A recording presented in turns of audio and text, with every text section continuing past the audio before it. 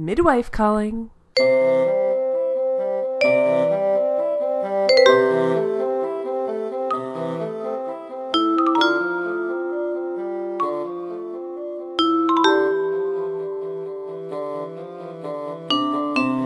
Hello and welcome to Poplar Opinion, a Call the Midwife podcast, where we take each episode of Call the Midwife one by one, spoiler-free, and talk about them. I'm Jan Moffat.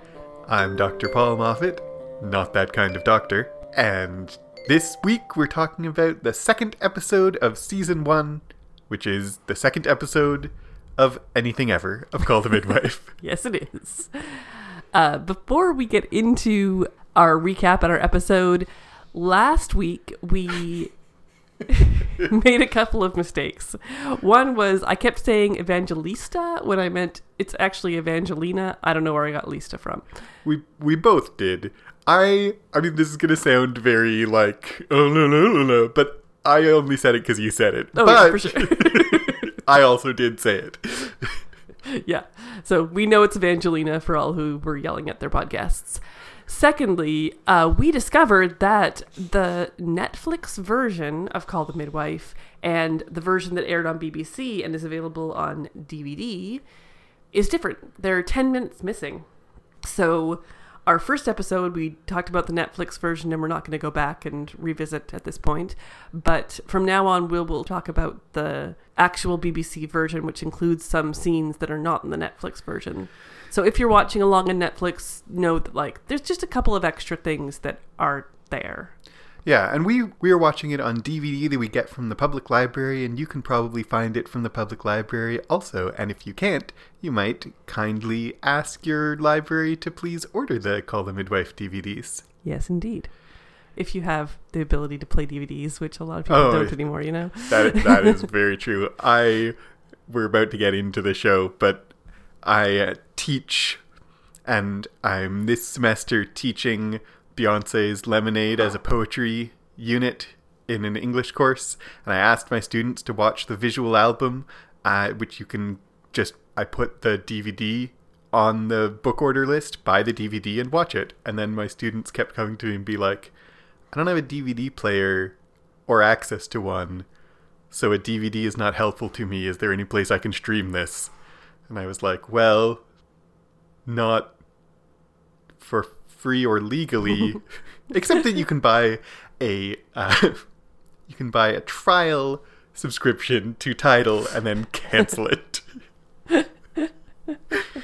Or you can pay for Tidal. Anyway, this is all off topic. It's just DVDs. Yep. They're of the past. They're of the past, except that we have computers that still play them, and we actually recently purchased a DVD player for our kids, basically. We also purchased a VHS player back in 2004 or something, when it was very much too late to purchase a VHS player.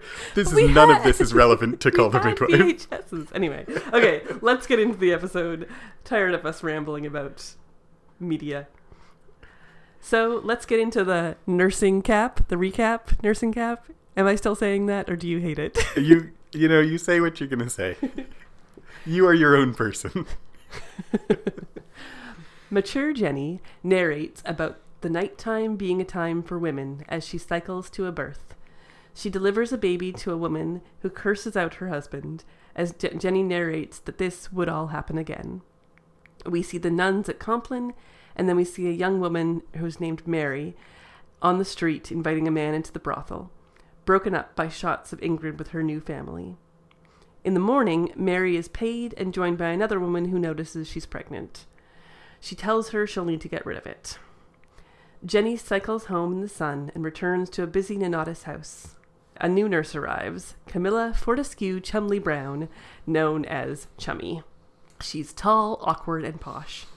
Jenny brings Chummy a uniform, which she doesn't fit into, so Chummy breaks out a sewing machine. Mary creeps out of the brothel, stealing as she goes. Chummy makes patterns and chats with the other nurses, revealing that she knows Princess Margaret and her father has been knighted. When Fred arrives with a bicycle, Chummy says she doesn't know how to ride. Trixie and Cynthia try to teach her, to the mockery of the neighborhood children, including a young boy named Jack. So what do we think of that opening? I mean, I think that maybe we should say here so it's clear for people. We'll go through recaps chunk by chunk, but we might talk about things that happen later in the episode, right? Absolutely. So what do you think, in the light of the whole episode, of that preamble, that mature Jenny, nighttime is a time for women? That was interesting because that's not a normal assumption. No. Generally, it's like nighttime is dangerous for women. Women shouldn't be out at night. Women should be inside at night. But she's going from a place where there's all these dock workers and these men who are working during the day. And so it is this idea of like the only people awake at night are these women giving birth. Mm-hmm. But then we immediately see that what's happening at night is these men going to brothels, it's not a woman's world for Mary and her fellow workers that are dealing with men. Yeah, I mean, like, it's a whole thing, right? Take Back the Night is decades away when this is set. Yeah.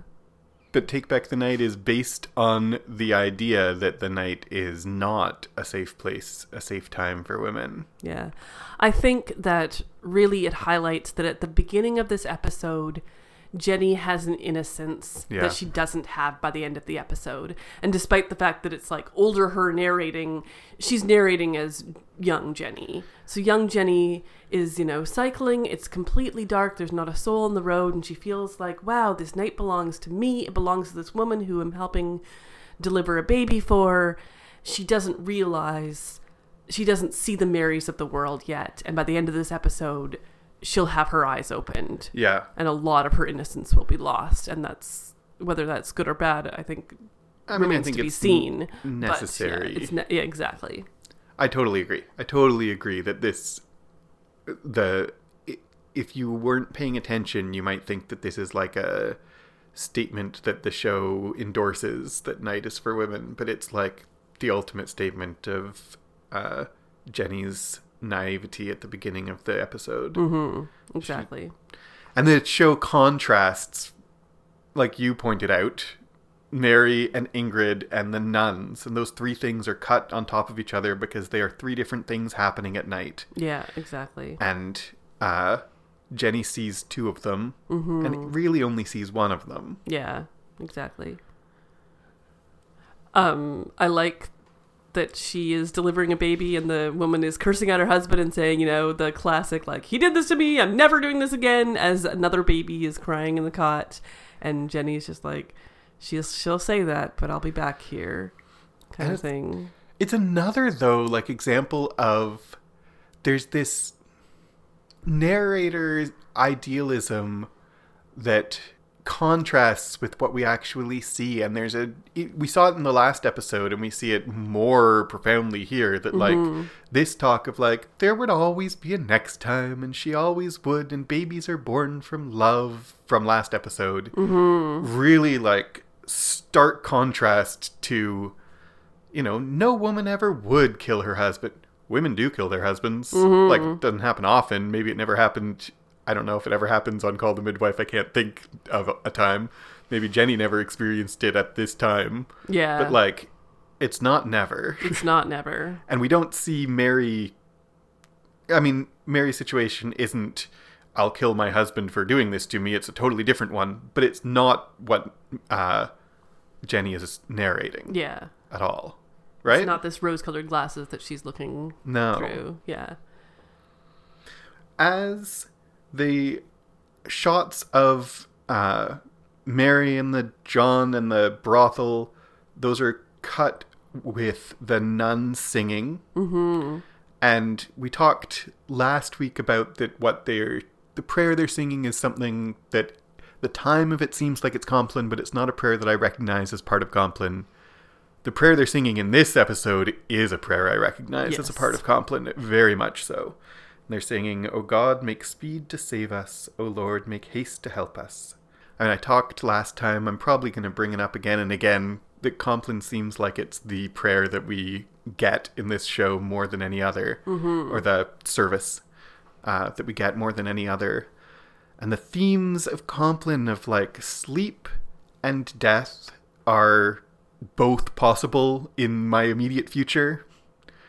And that's why God save us and help us. And the theme in Compline is of God saving us from danger, but also from sin, so that I can go to sleep justified before God. And then the splicing of that alongside brothel is, I can't decide if maybe it's a little on the nose. Yeah. But also it's like the things that happen at night that aren't the same. People's experiences aren't the same, you know? I mean, let's be clear. These first few episodes of Call the Midwife are a little heavy-handed in parts. And I think they develop some subtlety as they go, but there are just going to be some moments of like, okay, guys, it's just a little heavy-handed. Cleanse me from my sin over a John going to visit a sex worker. Yeah, exactly. And just to be clear, I want to talk for a moment, sex worker versus prostitute. Sex worker is a term we use, especially nowadays, for women who are... Or men. Women or men, true. Women or men who are... It is a job to be a sex worker, and the word prostitute invokes negativity and a stigma, as well as an implication of being forced upon them. In this scenario, in Call the Midwife, Mary has been forced into prostitution. This is definitely not empowering situation at all for her. So we might call her alternatively a sex worker and a prostitute, or rather forced into prostitution is more, not really a prostitute. But just to be clear on the language we're using, Mary is a victim and not empowered at all in this situation. The moral judgments on sex and on sex work and on prostitution are like intense. And as the show says, we haven't got to this part yet, but as the show kind of makes explicit, they're intense and they're directed at women, not at men. Yeah. But and one of the theoretical underpinnings of that is this sense of the socially acceptable positions of women are to be either... I mean, there's a whole literature of theory and a whole word and phrasing for it, and that's the virgin whore dichotomy. And it's that women can either be virgins or whores, and there isn't a middle ground. It's you're one or you're the other. And that goes along with like the idea of Mary is a prostitute is like it's her identity forever, right? It's not something that she was... The ideology behind that phrasing and why that phrasing is problematic is that it's not something that she did. It's not something she was forced into. It's something that she is and has polluted her soul. And that's what I think we both want to be really clear about not being on board with. Exactly. Right? Exactly. Yeah. There is a little bit of, in Call the Midwife, since it's being made now, talking about then that there is some attitudes towards Mary that there might not have been. There is I don't know, though, an acceptance. There's sometimes in Call the Midwife, there's just like a too good for this worldness that people are more accepting than they might have actually been. That could very well be true. I don't dispute.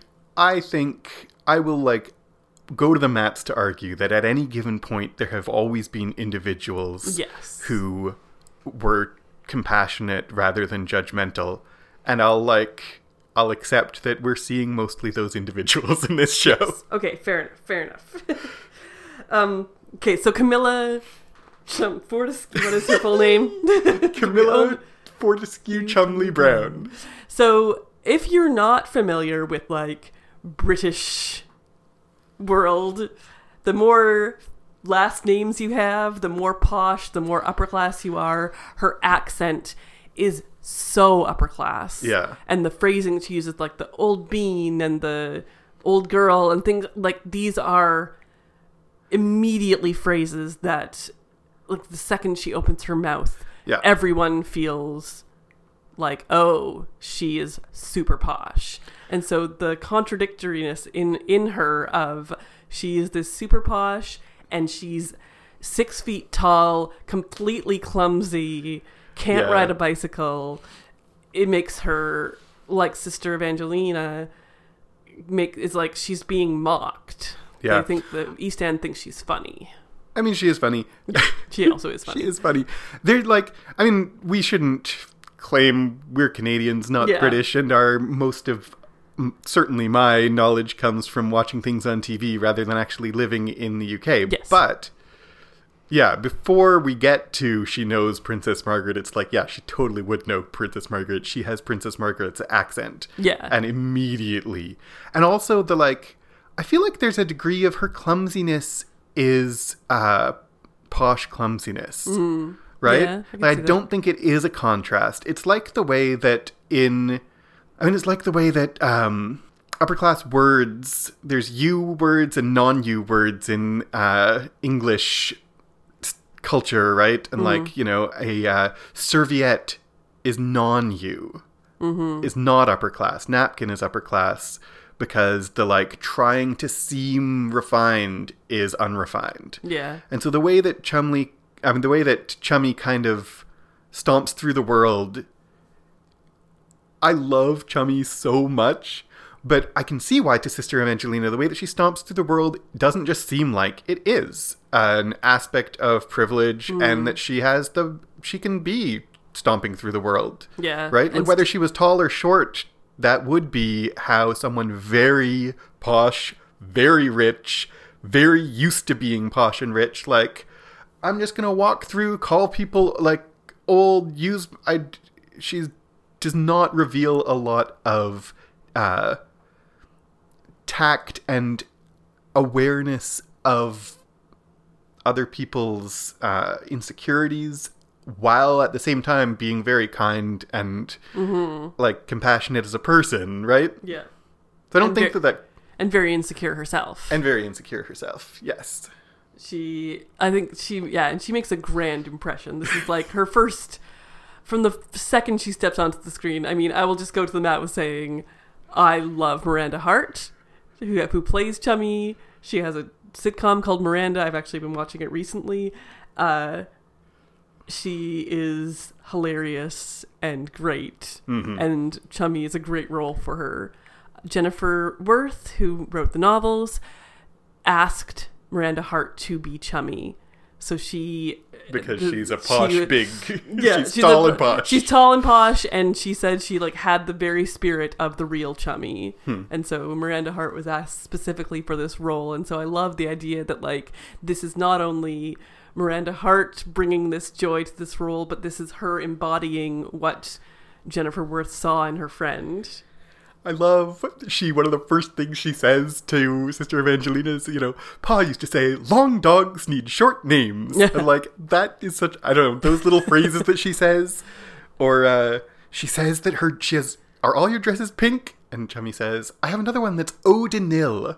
Yeah. Do you know what that is? No, not at all. Eau de Nil was a trendy color. It's like pale green. Okay. But it literally means Nile water. Oh, right.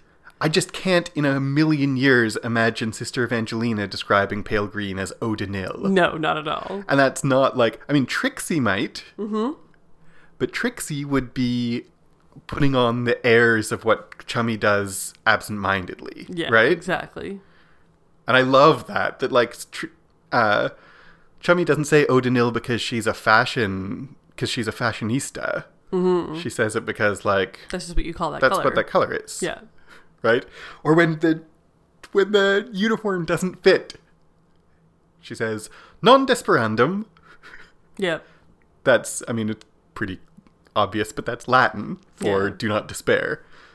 And, like, She just throws She just random... randomly speaks Latin. Yeah, she's highly educated. Oh, goodness. Privately educated. Yeah. Her father lived in India, which implies that he was, one of the rich people in India. Yeah, we don't think, although she says she's going to wants to be a missionary in Africa, we do not think that they were,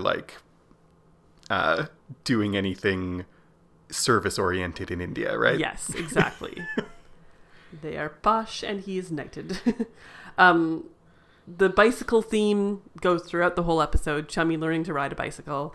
This neighborhood child that I caught more on the second watching, Jack, who is here when she's very first learning how to ride a bike, and he's kind of the ringleader of the children, making fun of her. And numerous points throughout the episode, he just is on the street making fun of her, and then it turns out his mother is pregnant, his sister is getting married. There's a whole plot there, and by the end he's on Chummy's side, and it's a really sweet little arc for this little boy there. And then we talked about in the last episode how the married couple who don't speak the same language are like a metaphor for Jenny not speaking the language of the East End, and the bicycle is the metaphor for Chummy not knowing how to navigate this world. Exactly. There's a part that is cut from the Netflix airing that is when they're all sitting around cutting patterns to make dresses. Trixie is flouncing around, singing along to the radio to a spoon, and she sings Embraceable You. Mm-hmm. And it's a contrast because we cut from Trixie hamming up this, Trixie's very Marilyn Monroe-y hair and hamming up this flouncy radio, and then the same radio playing as Mary sneaks downstairs and steals money from the coat, Zahir. who I guess is probably Zahir's coat, right? Yeah. And sneaks outside, and it's as profound a contrast as the contrast between the nun singing and the brothel is Trixie and her friends making each other laugh, singing along to this radio, and Mary sneaking out with the money and escaping. Yep. It's all happening in the same world. Same moment, radio playing the same song. Jenny is out on her day off, and Mary approaches her, asking her to change a £5 note. Jenny refuses at first, but then takes her to a cafe when she notices the pregnancy. Mary tells her about coming from Ireland to Liverpool to London, and Jenny tells her she knows she's pregnant and takes her to Nonna's house. Mary is frank about her sex work, and Jenny fails to hide her shock. Chummy stays up late working on her uniform and continues to learn how to ride a bicycle. In the morning, Mary sobs to Sister Julienne, terrified to leave. But Sister Julienne manages to convince her to go to a priest's home who will look after her, and if Jenny comes with her. Mary tells a story of another girl that she had to hold down to help have an abortion. Chummy's wounds are stitched by Sister Evangelina, and Chummy tells her how she's going to be a missionary in Africa. I forgot to look up what the deal is with the £5 note, because it's just a piece of paper. I mean, it's a check, a banknote. I don't really understand. No, it's just paper money. It's just a lot of money. Oh, yeah. Because they pay for the meal and they get back £4.96. Yeah. So it's like if she had $100 bill. Yeah. And that she expects that the restaurant will think that she stole a $100 bill, because where would someone like her have $100 from? Yeah. And she did steal it. And she did steal it. So yeah, that's clear. It's just a lot of money. It is. It just didn't look like a bill, but yeah, that's but that's I don't know. That's what paper money is. Paper money is literally just a piece of money with how much it's worth written on it. Money's not real, everybody. Okay, cool. This is another, I'm gonna point out cutscenes. That's fine. We have another scene cut in the Netflix, which is the opening of this scene you described starts in the Netflix with just Mary asking Jenny to help her, but in the DVD, in the original broadcast, we have Jenny's feet walking along in high heels, and then she winces and takes off her high heels and is walking in bare feet or stockinged feet, and then it pans from her feet to Mary, who's wearing high heels. I don't know, like, I feel like that's kind of a neat another juxtaposition, and like they're walking down the same street. The emphasis on their feet is like they are in the same place. And there's something about the difference. Again, it's like a class difference of like Jenny can just take off her shoes. Yeah. And right? She's still seen as classy. Whereas if Mary did, she would be, Yeah, like it's so much, it's hard to articulate, but just, Jenny is free to take off her shoes. Mm-hmm. And Mary isn't. Even after she has escaped the brothel. Or tried to, I mean, like, her escape isn't totally firm yet. Mm-hmm. But she still can't change who she is the way Jenny can. Mary talks about her journey from Ireland, that she took a boat from Dublin to Liverpool. And so this is a ferry ride that still exists nowadays. It's about like an 8-hour ferry. So it's a good long ferry ride. So it's not surprising that she was like, okay, I'm in London now. That She's like, I took a long boat. I arrived in England. I assume this is London because that's the only place she's heard of. But in fact, she's in Liverpool, which is about 250 miles from London. So if you were to do that nowadays, it would be like a 4-hour drive, which is a significant drive. In the 50s, the roads were not the same. The cars did not go as fast. It would take a good day to drive from Liverpool to London. This is not something that people did back then. They barely left their neighborhood within London, never mind drive to Liverpool. Yeah. So it's a big deal, but the assumptions that Jenny makes is basically that this has just happened, that like, oh, the lorry driver took advantage of her, that's why she's pregnant. She has not connected the fact that Mary is in prostitution. She's just like, she's a girl in trouble who this has recently happened to. There's one of the heartbreaking lines in this episode to me is Mary, that the truck driver was the last good Englishman I met. Yeah. And that it wasn't recent. We know that wasn't recent. She's been in England for a while now. Yeah. I don't know how long. By the end of the episode, we know that she's 15. So I feel like it's been like a year. Yeah. Probably not that long, but long enough. The last good Englishman I met. Mm-hmm. And I love also the line from Mary also that convinces Jenny to help her is, people like you are supposed to help people like me. Mm-hmm. What do you think of that? Yeah. That somehow she sees in her the goodness. I don't know if it's the goodness. I mean, it is the goodness. Or it's the richness, too. Yeah. I feel like I need charity and you're supposed to provide charity. I feel like it's such a profound moral statement, honestly. That, why does Jenny help Mary? Because people who can help are supposed to help people who need help. Yeah. And that's people like you means people with the ability to help. Yeah. And people like me means people who need help. Mm-hmm. I mean, maybe that's not what Mary meant, but that's what I see in it. Yeah. As, an actually profound moral statement. Mm-hmm. When Chummy is riding her bike, all the kids are running around singing Champion the Wonder Horse. Do you know what that is? No. It's so mean. She's riding her bike and all the kids are like, Champion the Wonder Horse.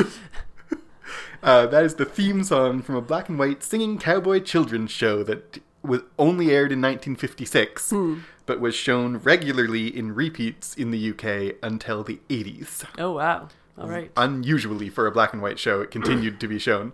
So, she's a horse. Yeah. Although I do question whether any of these kids would be exposed to television. I don't know. But somehow one kid gets exposed and it would spread. So that actually is fine. Yeah, kids are mean. Yeah. And like exactly what Sister Evangelina says at the beginning, like the East End is going to eat her for breakfast. That like they see this posh giant woman and like it is hilarious to them. And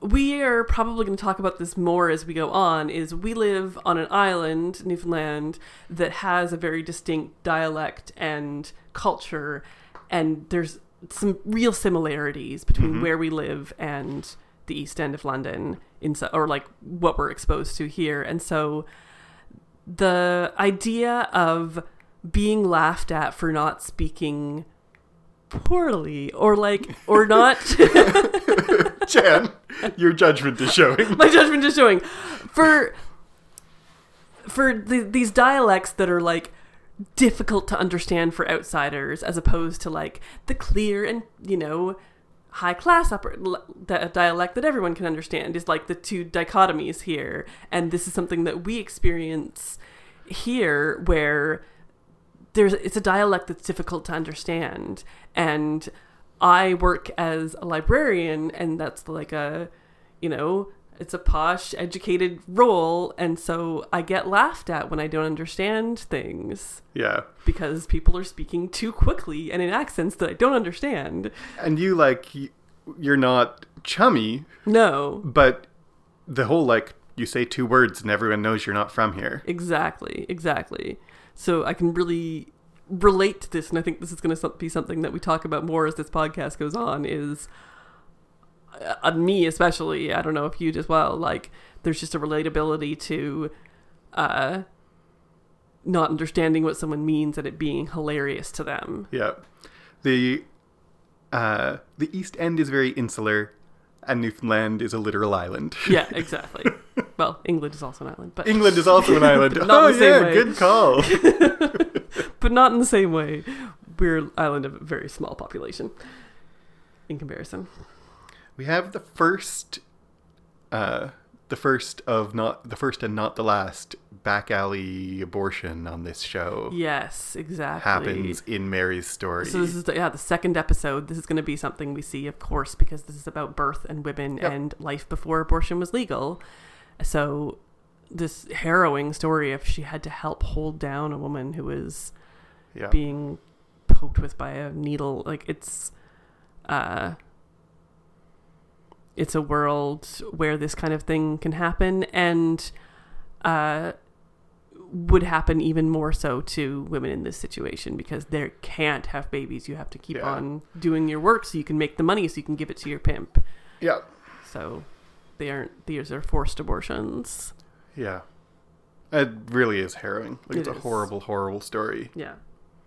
And she talks about, the blood and everything, and she's clearly so traumatized that this is why she has made this dangerous move to leave, is because she's seen what happens to women in her situation. Yeah. Because I think that if she hadn't seen that, she might have had it happen to her. Yeah. And I love what Sister Julienne... this is, again, Sister Julienne being kind but firm. Mm-hmm. Like, you can't stay here. We're not a nursing home. Yeah.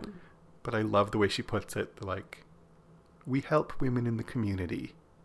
And when you go to Father Joe's, you'll be in the community. Yeah, exactly. I love that way of, That is, beautiful. Yeah. I'm not sure exactly. She goes to Father Joe's. Because I thought at first, this is the mother and baby house, but that's later. This is just like... you said Father Joe's house. It's not his house, but it's like a house, a home for people. I don't know exactly. It's not clear, but I think, clear. it's a home for people who need a home. Yeah. I think it's just that simple, right? Simple, yeah. And Father Joe is not innocent at all. He knows exactly what's going on here. And we'll get into that, I guess, in the next part. The scene where Chummy's wounds are stitched by Sister Evangelina, that is the scene that was cut in the Netflix version that is kind of crucial, so I don't really understand why it was cut, but Chummy explaining that she sees district nursing as a way to become a missionary in her, what she believes is her calling. Hilariously, when Sister Evangelina hears, a calling, she's like, oh, you're going to be a nun like us? And she's like, oh, no. Oh, no. One expects there'll always be a chap along the way. So, the first time I heard that, I thought I heard her say, one expects there'll be a chapel on the way. And I'm like, what? But no, she says, one hopes there'll be a chap along the way. Along the way. Love it. And I love how, Sister Evangelina cannot hide her, offended. Yeah, she's offended by this, of course, because she has chosen not to have that. And the way Chummy just, casually is like, oh, no, I would never want to be you. Yeah. But once again, that's the poshness of, not fully recognizing she's being offensive in that moment. But later on, if Sister Evangelina will say she's using us as a stepping stone, and without this scene, we don't understand what she means. So yeah, it's a bit silly that was cut. I want to say the God is calling you to the religious life? No. But God's still calling me. Yeah, I like that true. Also as a statement on faith in this show. Mm-hmm. That Chummy feels God's call, and that does not mean she has to become a nun. Yes, exactly. It can mean a lot of things for a lot of people. Mm-hmm. And for Chummy, it might mean she's a missionary in Africa. It might mean she, Sister Evangelina says, this is our work, our life's work. She says that later, here in this neighborhood. And that's not just for the nuns, that's also for the nurses. It's one of the things I love about this show, that this a lot of times on TV we see this weird depiction of religion where people are either a nun or an atheist, mm-hmm. right? Yeah. And that there's a range of religious perspectives on this show, from people who, like Chummy, who feel like they're called by God and are clearly, she keeps taking out her cross and kissing it in moments of stress. Yeah. To Jenny Lee is like, do you have a faith? Not really. I'm Church of England. Mm-hmm. She's not a militant atheist, but she's Yeah, exactly. And I like that those things are just all beside each other. Mm-hmm. Chummy also says when she closes her eyes, she sees the little black babies. And Sister Evangelina responds with, oh, they're here too. You just got to take your bicycle down closer to the docks. And then also, throughout this episode, Sister Monica Joan is holding this little doll that is these dolls that existed in England at the time that are racist. I mean, don't kid yourself. They still exist. They still exist. You're right. I can't remember. They have a name and I didn't look it up. They, Gollywog. Gollywog. That's what it is. These Gollywog dolls that are, super racist. But anyway, that's a thing that she's holding the whole episode, and she's making it, and she's making a little beret for it. And Chummy closes her eyes and sees the black babies, but there's right in front of her, mm-hmm. Sister Monica Joan is holding one, and it might be fake, but maybe your calling is here. Maybe you're closing your eyes and seeing this right now. Yeah. So we'll see what happens in the future, but this is maybe you need to go a little closer to the docks. Maybe you need to look at this doll that Sister Monica Joan is making and notice that you are here now. And I think that's part of the reason why they included that doll. It's partly to show look, it's the 50s. Yeah. But it's also, I think, a point of Chummy sees these children. What she imagines in Africa is already here. Exactly. So Mary and Jenny take the bus, and Mary panics when they drive past the brothel. The priest at the house listens to her story of a boyfriend, and then later tells Jenny that he's heard this story many times, of men who lure women into the life so easily. Jenny is shocked, but comes to understand. Later she walks the street and encounters this world she didn't know existed. Chummy leaves to go to the clinic and is teased by Jack, who is with his pregnant mom, Mrs. Smith. Betty. Chummy arrives late, to the annoyance of Sister Evangelina.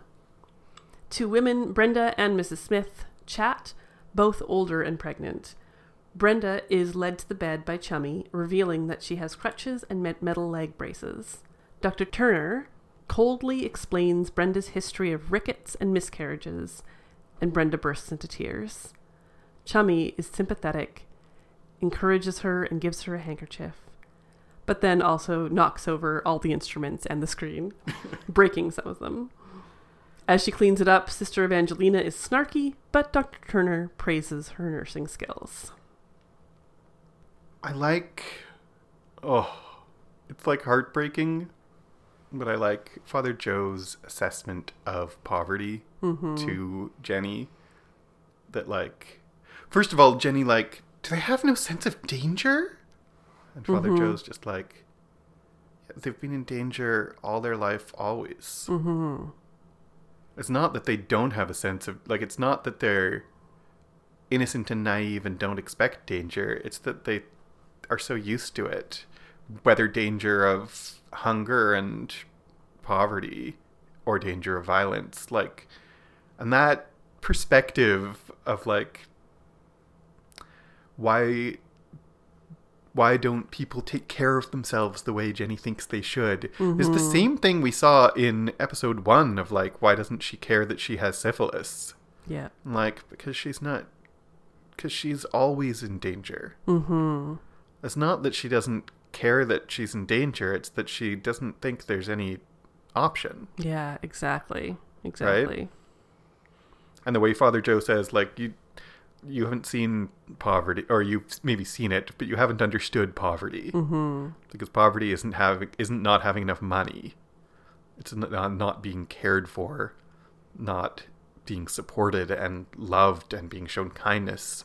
And the phrase, like, never receiving a kiss that wasn't down payment on a blow. Yeah. Oh.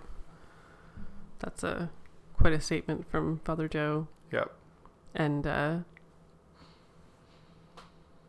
the way Mary wants to defend herself and be like, you know, I'm not a fallen woman. I've got a boyfriend. And she is deluding herself. And Father Joe and Jenny see right through it. But they have to let her delude herself a little bit to start. To be like, yes, sure, he's your boyfriend. But he's not. He took advantage of you to pimp you out. Yeah. Yeah. We understand you were forced. Let's move on. Yeah, exactly. And I like to... Man, that conversation with Jenny and Father Joe, I really like. And when Jenny says, you know, you must think me very ignorant. And Father Joe says, I think you're very fortunate. Yeah. And you don't need to apologize for that. Yeah. And later on, she walks through the, like, red light district, for want of a better word. I feel like that's a bit... It's a bit much. It's a bit much because I don't think that she would be completely left alone if she did that. I feel like it's surprising that no one talks to her and is like, you know, you're looking in a window at a woman stripping. Like, it's not really, like, hey, posh lady, get out of here kind of thing. But... and also a little... we have again the, like... cleanse me of my sin as a woman's taken off her clothes is a little much, I think. A little much, I think. But it does show, like, Jenny realizing that the night being for women, or the night being kind of a safe time, is completely a myth. Yeah. So Chummy and the clinic that we see, we have this conversation between these two women. Betty Smith, who is Jack's mother, she is... her oldest child is getting married, and so she talks about she's 42 and she's pregnant and mother of the bride at the same time, and she's kind of like, I've come around to having another one, but she's not happy about it. She's embarrassed. She's embarrassed of it, really. And, like, not in like I want to get rid of it, but just in like I'm embarrassed to be pregnant at my daughter's wedding. And then she's talking to Brenda about, Brenda's on her second marriage, and they talk a little bit about the war, and so matter-of-factly that Brenda's like, how did your husband die? Oh, he died in this fire, and Mrs. Smith is like, oh yeah, the gutters ran with syrup for a week, or whatever it was. A fire in the sugar works, right. And the gutters ran with fudge for a week. For a week, and like, that was her husband that died, lady. Like there's just like, not a lot of tact. And not a lot of, like, sympathy. I was like, didn't quite catch what she meant the first time when she's like, I got remarried. Well, that's a punch in the face for Adolf. Yeah.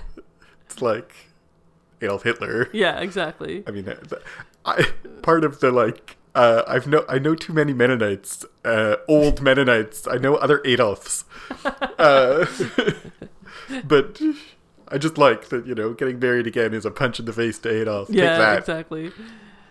And she's also older and pregnant, but as we soon see, she's got rickets, which Dr. Turner very coldly explains, like she was deprived of sunlight as a child, and rickets are a lack of vitamin D, which comes from the sun and other sources. It was sometimes called back then the English disease because children affected by the smog and the lack of sunlight in England did end up having rickets, even if they were not necessarily neglected.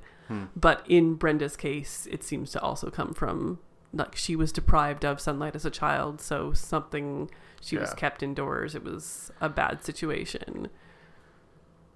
Dr. Turner's bedside manner here leaves something to be desired. Yeah, he is I think just a bit cold, to say the least. I don't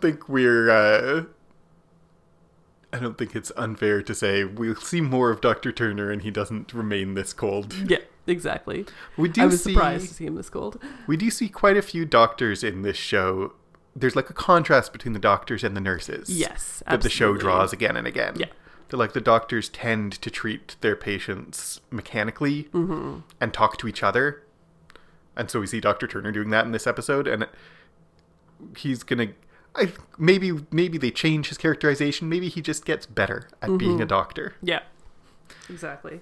And Chummy being clumsy and breaking everything. Once again, the glass instruments. But Dr. Turner still praises her. Like he sees in her the kindness, and he sees like, you are doing a good job. You're a good nurse. I love Sister Angelina's like so mean. Like, well, I hope you're more careful with the babies. They're not so easily replaced. Snap, walks out the door. I know, like, come on. They call her a reverse snob, and like that is clear that like anything that Chummy does, Sister Evangelina will not like simply because she's posh, and Sister Evangelina has grown up in poverty and lived in Poplar, and sees her as a tourist. Time passes and Jenny examines Mary while Chummy studies and practices with a doll. Sister Bernadette teaches a class on breech births, and Chummy talks about a trick she witnessed delivering one. Sister Evangelina comes in to yell at Chummy about missing patients due to not riding a bicycle. Jenny cares for Mary while she talks about her boyfriend Zahir, praising his treatment of her, and then mentions he's outside in the street. Father Joe is angry and wants to send Mary out of London and makes calls to get her into a mother and child hospital in Kent. Jenny sends Mary off with her scarf. Chummy continues to try to ride her bike, but crashes again, this time into a police officer, Sergeant Noakes. The nurses are in trouble over lunch, and Chummy is disgusted, Sister Evangelina cruelly abusing her. So the scene... which is cut in the Netflix version of Chummy practicing with the doll. One thing I just want to draw attention to is she practices with breech. Yeah. I specifically see her failing to. Failing to, yeah. Like practicing with the... It's awful. If you think of it as a living baby and mother, like the breech, and she's like, yank, yank, yank, and then can't get it out, and is like, yeah, exactly. It's also, this is once again a little bit on the nose, is like, they're learning specifically about breech births in this episode, and then later on there is one, but I think it's also necessary for the audience to understand what a breech birth can be. And I can accept, like, as a narrative device, that, if we think that this is a documentary, she learned about breech at some point, and then there was a breech at some point, and they didn't necessarily happen within a couple of hours of each other. No. We're just seeing them on top of each other. The timeline in this episode, Mary starts off pregnant, but not hugely pregnant, and by the end she's given birth and the baby is given away. Like it's so several. like this is several months. I wouldn't say 8 months. She's 7? she's like 6 months pregnant 6. when she's here. So 3. stop just naming numbers. I'm saying it was several months. Yes. So that in that time, that's why Sister Evangelina is so upset at Chummy for not being able to ride a bicycle. This isn't like a week of trying to ride. This is like months of learning how to ride a bicycle. Yes. We see the scene where Sister Bernadette is teaching them about breech births. I just have to call out, Cynthia, didn't Shakespeare describe a breech birth? Yeah. Like, what are you talking about, Cynthia? How is that relevant? Like, what? This is also all the midwives are not from the East End. I think this is another instance of it's not just Chummy. Yeah. It's all of them. None of them are from here. They all say things that these blue collar workers are not going to talk about Shakespeare when they're talking about a baby coming out ass first. Yeah. Although Sister Monica Joan is the one who says they call it coming out ass first, and then a few minutes later she quotes Shakespeare. Yes, that's true. When Sister Evangelina comes in and yells at Chummy, Sister Monica Joan says, "Blow winds and crack your cheeks, rage, blow your cataracts and hurricanes, spout till you have drenched our steeples and drowned their weathercocks." That is from King Lear. The speech that King Lear gives when he's out on the moors and out on the heath and the storm is blowing, and it basically means do your worst, storm. Be as loud as you want. I'm still here and I'm not going to be bothered. Yeah. It's kind of like a educated way of saying, I ain't bothered. Yeah. And so Sister Monica Joan is yelling at Chummy, Sister Evangelina is yelling at Chummy, and Sister Monica Joan's like, blah, blah, blah. Yeah, exactly. Love it. Mary talking about her relationship with Zahir. Oh. And Jenny is Emotional she's whiplash trying to emotional whiplash. That's what this show is. Emotional whiplash. Jenny is trying to listen and be an ear, but also is horrified because Mary still thinks, oh, he was a nice guy. He was, he treated me so nicely, nicer than any other man ever did. And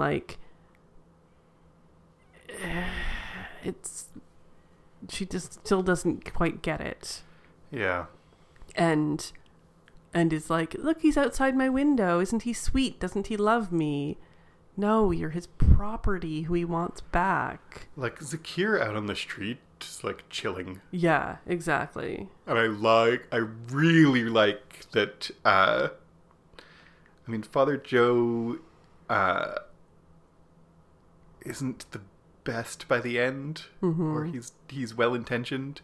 But in this moment, I don't care how many calls I have to make, I'm getting her out of here. That I like that he does not underreact to Zakir waiting outside her window. Yeah, he reacts very appropriately. Yeah, that this is urgent. We need to get her out now. And then what he says, that she's younger than most, and she's not sharp in the head, and she's valuable to them on both those counts. Yeah, exactly. And that's also awful. Awful. She, in one of these scenes where Jenny is visiting her, she dances to a song in much a similar way as Trixie did before. And so it's it's this parallel between they're both just girls having fun, singing a song, dancing around. They both want to be that carefree, but Mary will never be that carefree. She has moments here of being safe. She is safe in this house and is able to express herself, but much in the way that Trixie could, but Trixie can all the time, and Mary is only for this moment. Yeah. And the song that plays while Jenny is examining Mary, and I didn't actually make note, but I think it's still the same song when she dances, is You Belong to Me. Which is, again, there's themes of people belonging to other people in this whole episode, and it's Mary and her baby, and it's also Zakir and Mary. there's something very sweet in the, like, you belong to me that she's thinking about her future baby. There's something very, by the end of the episode, extremely heartbreaking that the thing that the baby that belonged to her is taken away from her. And there's also, like, in this song itself, and we see it in Zakir, like, something chilling about you belong to me. I love you and therefore you are my property. So Jenny visits Mary, who has had her baby, when she is in Kent. She's named her Kathleen and adores her. Chummy is finally put on the first on the roster and is called to Betty Smith at the wedding. Fred gives her tea as she sets off unsteadily on her bike. She arrives and discovers that the baby is breech. Mrs. Smith doesn't want to go to the hospital, so Chummy goes to the hall, calms herself, and takes command of the children, telling Jack to call for help. Chummy takes charge, delivers the baby. Sister Evangelina and Dr. Turner arrive, but Chummy has already been successful, delivering a healthy girl to Betty Smith. Meanwhile, Jenny receives a 2-line letter from Mary, simply saying, "Baby gone, please come." She drives to see her and finds they've taken the baby away. Mary is highly distressed and has had no physical care. Jenny rages against the priest. He tells her that Mary is only 15. They had to choose which child's life is more in need. Jenny comforts her. She helps bind her breast to dry the milk, using the scarf that she gave her earlier. Mature Jenny then narrates that Mary was never reunited with her child. Meanwhile, Chummy has learned to ride her bike with little Jack as her guardian. Brenda is seen with a newborn, thanks to the NHS's free C-section. When Mary is holding her daughter, Kathleen, she is singing a snippet of Embraceable You, which is the same song that Trixie was singing in the kitchen and that was playing when Mary sneaked out. So that's like tying this all together. I maybe like don't want to take this chronologically because the kick of this episode, like there are 2 gut punches in this episode. One is she's 15. Yeah. Like we knew she was young. Yeah, but we didn't know she was that age until then. But the other one is Mary was never reunited with her daughter. And like it's one of the things that I feel like one of the things this show does well, and it's painful, is like, I'm not sure it would be best to keep Kathleen with Mary. I'm not sure that Father Joe is totally wrong. Yeah. But it's absolutely crushingly heartbreaking. It is. And the thing that is wrong is that she like doesn't even know her name and can never find her ever. She's given her an Irish name. Yeah. She's given her Kathleen, which is an Irish name, and she'll be given to an English couple who will rename her something English. And like I believe, it is sometimes in a baby's best interest to take it from its parents. I think that should be that shouldn't be done lightly. Yeah, exactly. But like the cruelty of like she has no possibility of ever finding her ever. That's how this episode ends. Not quite. A little more happens. But I just can't go back and talk about the other parts without like addressing that. Exactly. Because it's cruel. Heartbreaking. It's heartbreaking. Father Joe talks about the baby was taken away without her consent, and he says she can't consent. She's 15. And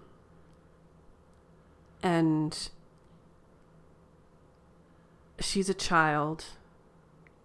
She's and he says they had to choose which child to save, because if they had let her have this child would also be living in poverty, and probably Mary would fall back into prostitution because she has nothing else. That's certainly Father Joe's rationale. Father Joe's rationale, which is, he's probably not wrong. However, they don't really do anything to save her either.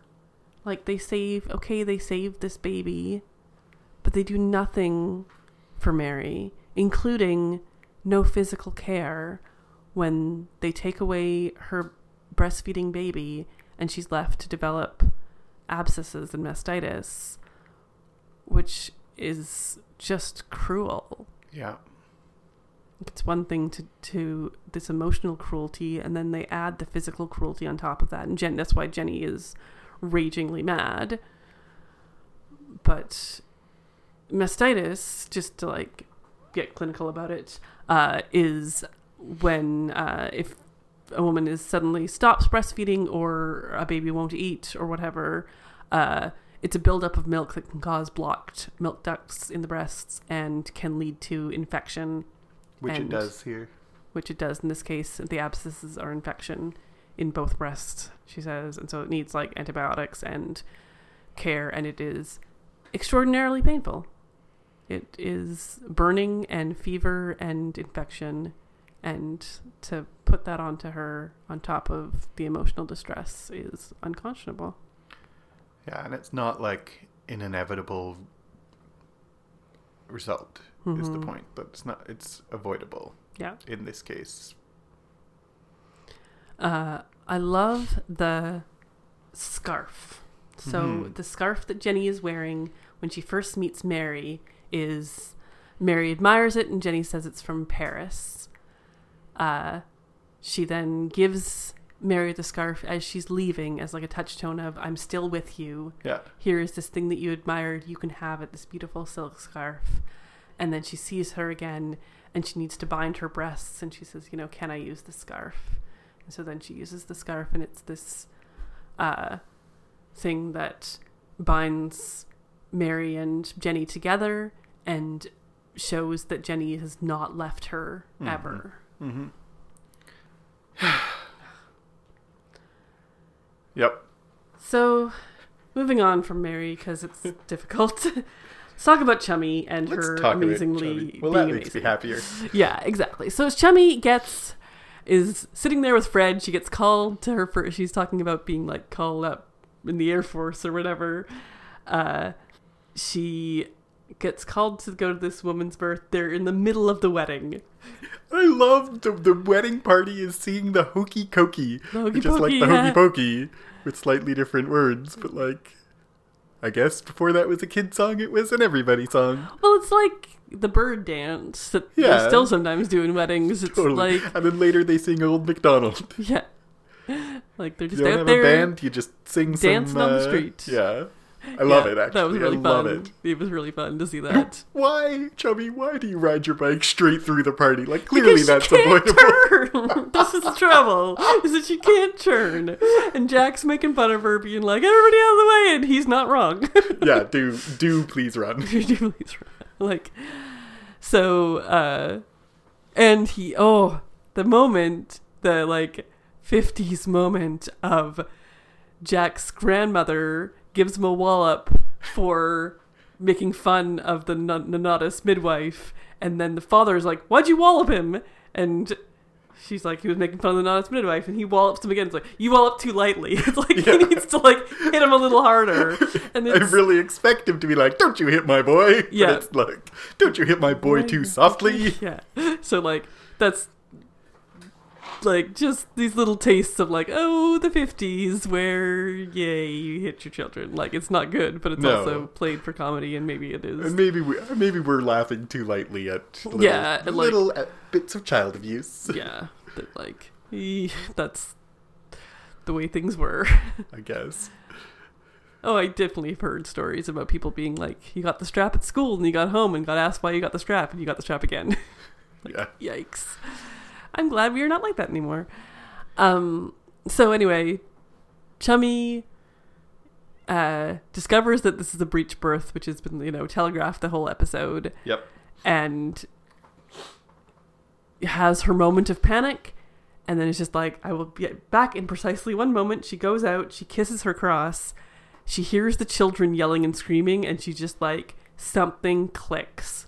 That she takes charge. She tells the kids, get out. Jack, call the Nonnatus house. She teaches him how to say breach, so he can just say like breach to whoever he talks to, which is brilliant.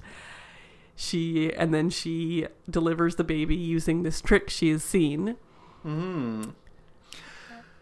Did you look that up at all? Because Sister Monica Jones says it's a showman's trick. Mm-hmm. And it makes it feel like, oh, don't do that.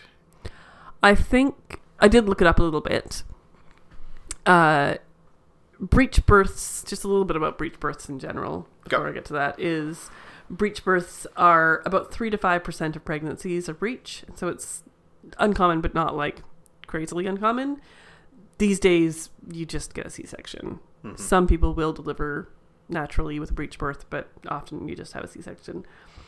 The trick that Chummy uses is dangerous because it can cause asphyxiation, because when the baby's head is still in the birth canal with the rest of its body out, if a baby feels like it's exposed to air, like it can breathe, it may gasp for breath. And if it gasps for breath while still in the birth canal, it can asphyxiate and aspirate liquid. It is, by the way, I know this is dead obvious, but it's kind of crazy that like it's because it's never breathed before. Yeah, exactly. Sorry, okay, go on. Yeah. So wrapping the baby as it's coming out in a towel, making it feel like it's still in the womb, and then very slowly the mother pushing the head out is possible. This is how to deliver a breech birth if that's the only way you know how, which I think this is what happens, is Chummy doesn't know any other. This is the only way she's seen it happen. Right. She's been told and been given some instruction, but this is the only way she's seen it happen, and so she just does it that way. Did you look up enough to know, like, if leaving the head in is so dangerous, why do they do it at all? Like, you have to deliver a breech birth very, very slowly for the sake of the mother or the baby? For the sake of the mother and the baby, but another way of getting the breech baby out faster, it would be to do an episiotomy, which is cutting. Right. And you want, especially in this case, in the like home birth kind of way, you want to do as little like stitching and cutting as possible to avoid infection. Yeah. But I don't really know how you deliver naturally that isn't that, so I don't really know. Okay. That is something I tried to find out, but it was very difficult because we live in the day and age where people are like, breech birth, just have a C-section. Like, fair enough. Yep. Like Saint Nonnatus did. Like Saint Nonnatus did. Or Saint Nonnatus' mother did and died. So maybe not like he did. Yeah, exactly. When Jack is like, I like the change in Jack, and there's kind of two moments that change Jack's attitude towards Chummy. Mm-hmm. And I feel like one of them is just the like, she's there to help his mom and he's worried about her. When he's sitting on the step next to his dad and his dad's like, come on, you big girl's blouse. It's only a baby being born. Although I like the delivery there, actually. Mm-hmm. Which, I don't think you should call your kid a girl's blouse for being worried about his mom. But I do like that his delivery is like he doesn't believe it's only a baby being born. Yeah. So, but then the other moment is that, like, Chummy takes charge and tells him what to do. And then not just, like, takes charge. I think that is a moment of, like, okay, we respect Chummy now. But, like, gives him a job to do. She makes him involved in, like, not just take charge, but, like, you do something helpful that I have told you to do. And now you are helping, and you're helping because you have listened to me. And now I'm an authority over you. Yeah, right? Exactly. Do something concrete and helpful. And it's a great little moment. Mm-hmm. And she buys him a bike out of her own private funds, it says, because Chummy is rich. Yeah. Her generous private funds. Yeah. So she's not worried about making money as a midwife. She is like the other girls. Yeah. So in the last moments we see Brenda with her baby. And this is again, once again, we're talking about the NHS. Yeah. These first 2 episodes, and maybe this continues more than I realized, is praising the NHS. So Brenda didn't have the care of the NHS when she was a child and developed rickets. She didn't have it for her first pregnancies when she couldn't pay to have a cesarean section. Yeah. So her first pregnancies were likely in the 40s, but before her husband would have died in World War II. So in the 40s, she would have been pregnant without... or 30s. Or 30s, without the ability to give birth in a hospital, because a hospital costs money. And they could have done, like, they did C-sections in the 30s and 40s, but they cost money, and she was poor and could not afford that. And now she's able to afford it and easily can have a baby. Yep. She doesn't have to worry about natural birth. And, like, this episode ends with another fairly heavy-handed, like, don't thank me, thank the National Health Service. Mm-hmm. But it also, like, it's like the show is starting with a real perspective that it wants to be clear. Mm-hmm. That, like, you know, maybe it's heavy-handed, but it's still like, don't pussyfoot around. This baby would have died without the National Health Service. Yeah, exactly. This mother would have died. Mm-hmm. It's not abstract. Yeah, exactly. Right? Like, and it's kind of the same. It kind of connects to me to, like, Father Joe talking to Jenny about, like, you're young, you can be angry in the abstract. Mm-hmm. And I don't think Jenny actually is angry in the abstract. I don't think that's quite fair. Yeah. But the point is true that, like, there's a difference between angry in the abstract and, well, what do we need to do in this particular case? Yeah, exactly. And I like that the show is making, like, staking its claim really clearly that the National Health Service isn't just good in the abstract. Mm-hmm. Like, every episode, let's show someone who would have died without it. Yeah, exactly. Right? Exactly. I think this sets a tone for the series that it's going to carry on. Mm-hmm. Of, like, I said in the first episode that Call the Midwife will make you cry. The first episode made me well up a little because birth is beautiful. But, like, this one is the start of the gut punches that are Call the Midwife. Yep, exactly. Get ready to have your gut punched. Well, and the gut punches, like, I like, too, speaking of the National Health Service, like, Mary's situation is also, we're not pulling our punches that, like, this isn't something that just happened because she met a bad man. Yeah. Right? And that's one of the things we said maybe in the first episode, that a lot of the individuals in Call the Midwife are too good for this world, and that's partly because one of the, I think, moral perspectives of the show is that individuals are good and try to help, but social systems are harmful. Yeah. Or can be. And so, like, the villain on the show is poverty. Yeah.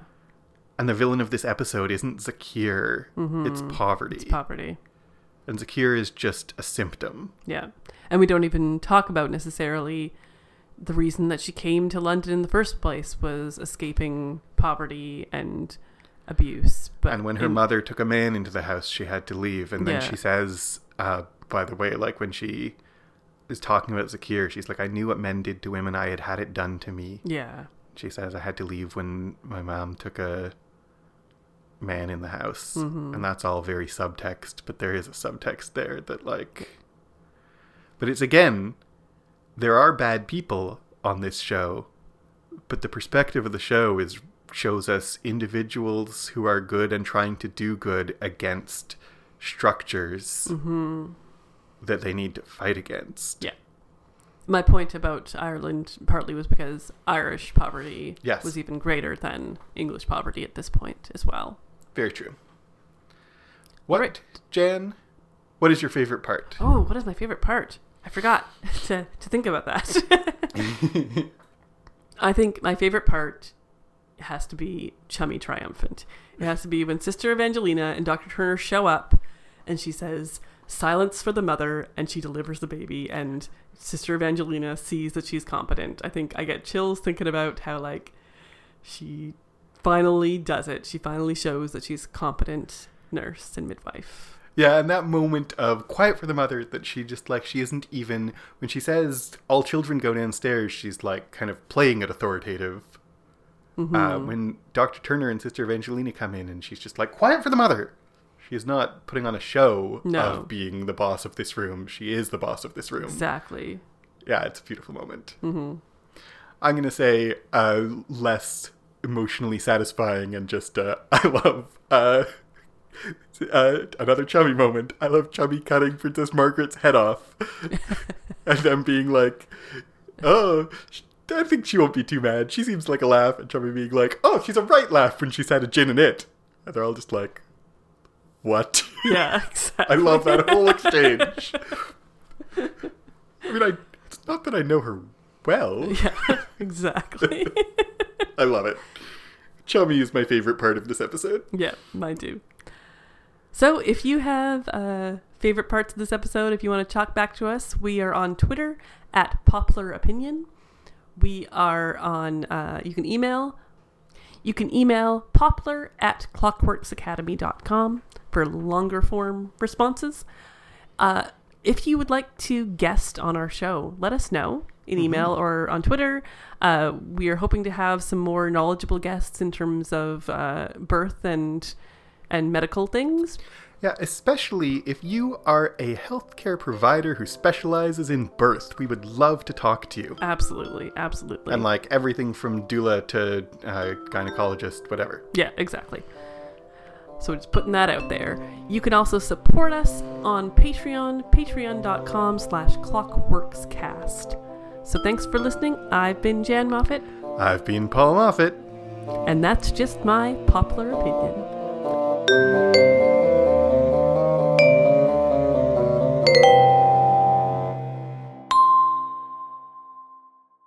That's definitely how you're ending this show? Yes, it is. Okay. I like it. I put up with 3 years of clock puns from you. No, I think it's really good and I really like it. 3 years of clock puns.